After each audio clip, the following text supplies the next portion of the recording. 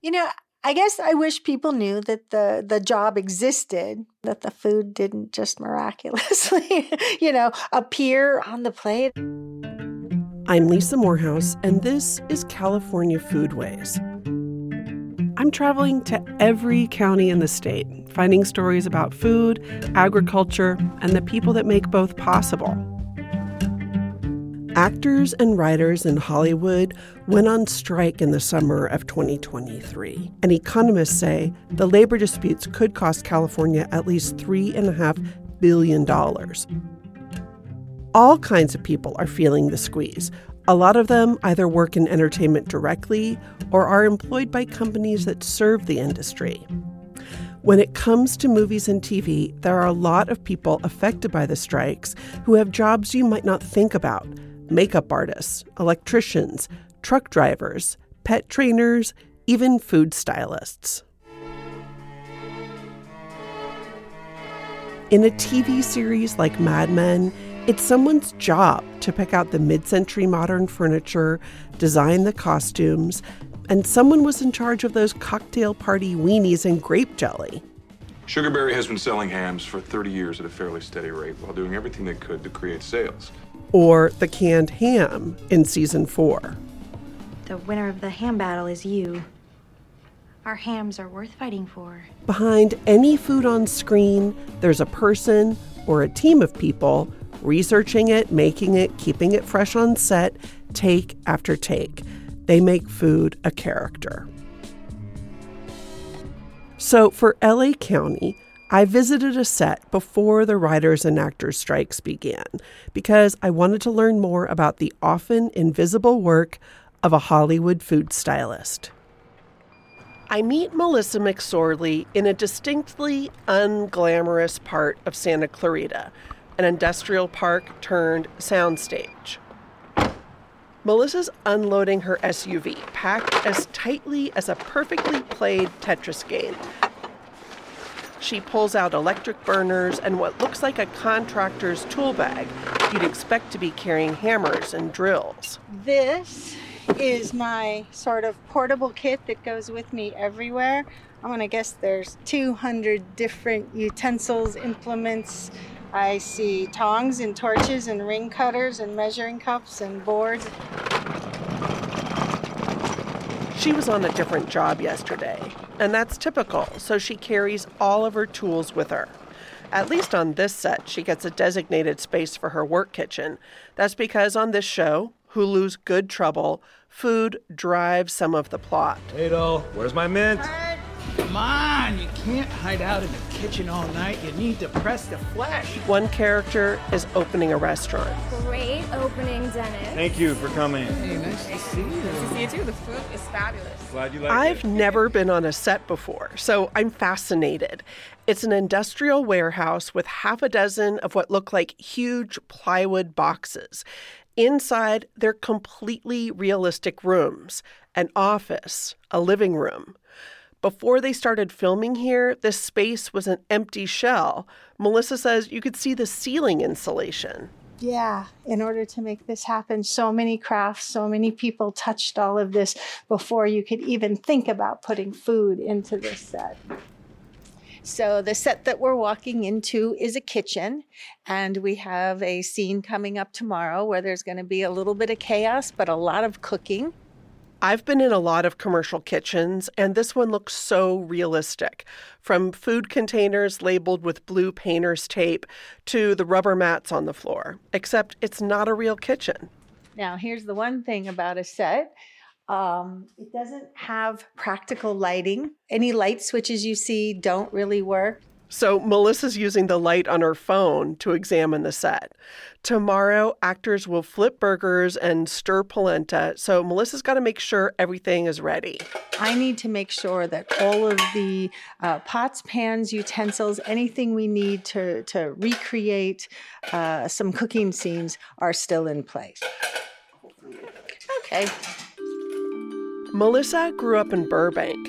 She remembers seeing fans lining up to watch The Tonight Show being taped. My family was not involved in entertainment at all. My mom had sort of office jobs, and in fact, when I was little, she was a telephone operator. I don't even think that exists anymore.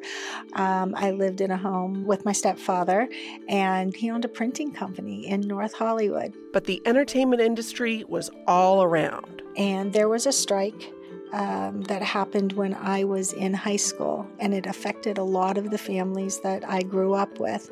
And I remember saying to my family that I would never work in the entertainment industry because I never wanted to work in an industry where people were so expendable that nobody cared how many lives that these strikes could disrupt.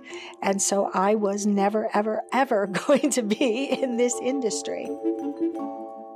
So how did it come to pass that Melissa, who never intended to join the entertainment industry, became a Hollywood food stylist?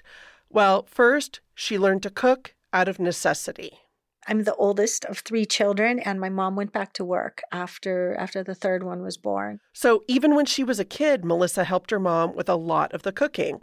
She learned to make things like tuna in white sauce with frozen mixed vegetables on toast. And there used to be something on the side of a Bisquick box that was like a taco pie. I remember making that when I was a kid. I ate a lot of casseroles growing up. My mom was Japanese, and she was born in the relocation center. This is during World War II, when Japanese Americans were being sent to prison camps. Her family went to Colorado. So, when she was little, there wasn't a lot of food in the camp. Then they came and they didn't have a lot of money when they got back to California. Casseroles were an easy way to stretch money, and Melissa got good at making them. She was a kid with a creative streak, growing up in a structured home. When I was in high school, I actually wanted to go to school for photography. And my parents said that I could do that as a hobby anytime I wanted. They wanted her to be prepared for a stable career. Culinary arts falls under the term arts, and it would not have been acceptable to my parents. So she studied biology and psychology. After college, she took cooking courses on the side, but she had steady jobs. She worked at an electrical engineering company. She drew blood. But after I went through all of these very, very structured fields, I realized that everything that I had done up to that point, what made me the happiest was something where I could be creative. It was while she was working at an advertising agency producing commercials that she first encountered a food stylist. I decided I was just going to do it part-time for a little while before I decided what I really wanted to do. And it turned out that I loved it. And here I am, I guess, almost 20 years later. Back in her work kitchen, Melissa demonstrates how cooking for the screen is a lot different than cooking at home. She roots around in a chest freezer. This is pizza dough for a scene that I need tomorrow. 1, 2, 3, 4, 5, 6. In the script, there's one pizza. How many does Melissa need to prep? We will probably, over the course of the day, do maybe 18 of these.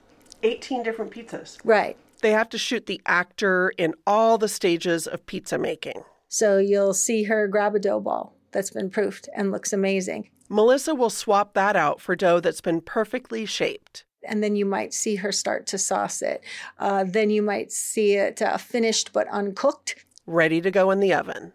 At the very, very end of the scene, she will pull out like that perfect one pizza. And even for the shot of that one perfect pizza, Melissa will have made 3 or 4 just in case.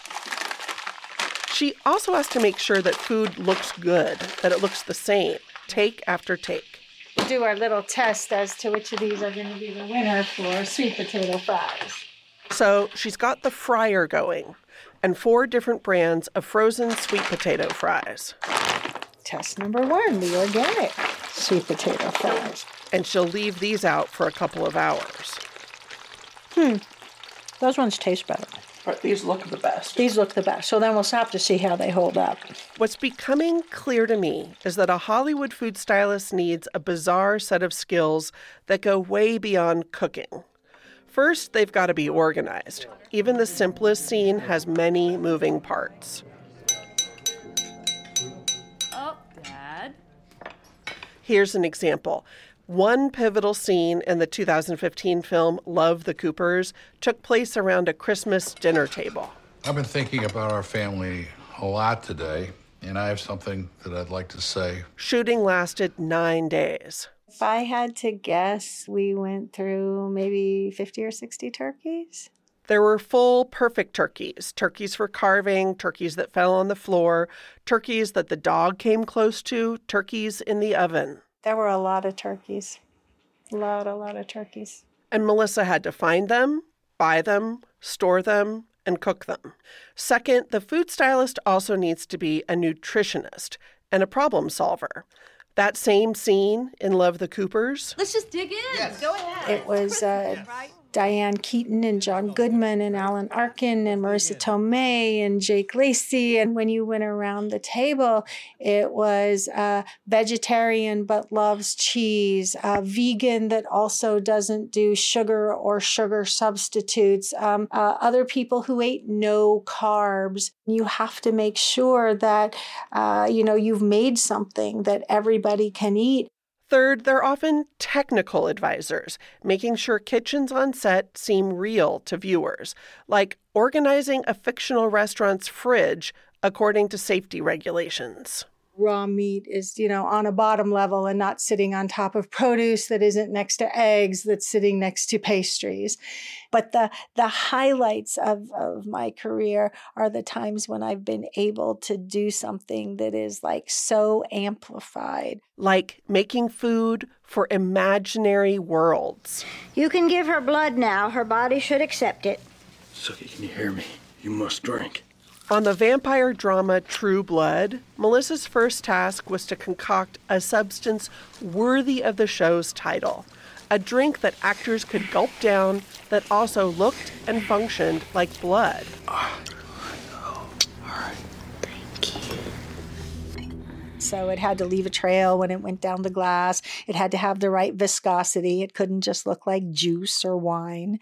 And so I'm using a little bit of wheatgrass to give it the opaqueness that it needed. Mixing in pomegranate cherry juice to get the right color and a decent taste. It was like a little, chemistry experiment in the kitchen. And for developing foods for science fiction shows, Melissa has to imagine entire worlds. The food can't look like anything that we've seen here. Enough food. Go help with the patrol. Take this scene from the series Boba Fett, part of the Star Wars universe. You're the head of a family. You should enjoy the trappings. Have some food. There was an amazing feast that sat on a 30-foot long table. That's 30 feet of fantasy food to create. And you went by, creatures that had been roasted. Including a roasted Nuna, a swamp turkey from the planet Naboo. It was really awesome because I was able to work with the prop master to come up with a Nuna skeleton and skin that I could work with. But then I filled it with turkey meat so that it looked like the meat was just coming off in layers. And you really get the idea that these came from, another planet. In the hands of a stylist like Melissa, food becomes a character on screen. It can help set a scene. Evoking a time period, as she did with the 1960s on Mad Men. When you see a tomato aspic or a salmon mousse, it'll take you back to something in my case, that my grandmother did. It can help set the mood. It's party food, it's jovial, it's very upscale. It can mirror the personality of a character, like a meticulous assassin who also bakes with precision. One glance at a plate and a viewer should get a sense of the person in the scene with it. It's a really beautiful plate, but it's a little bit cold. It's a little bit minimalistic.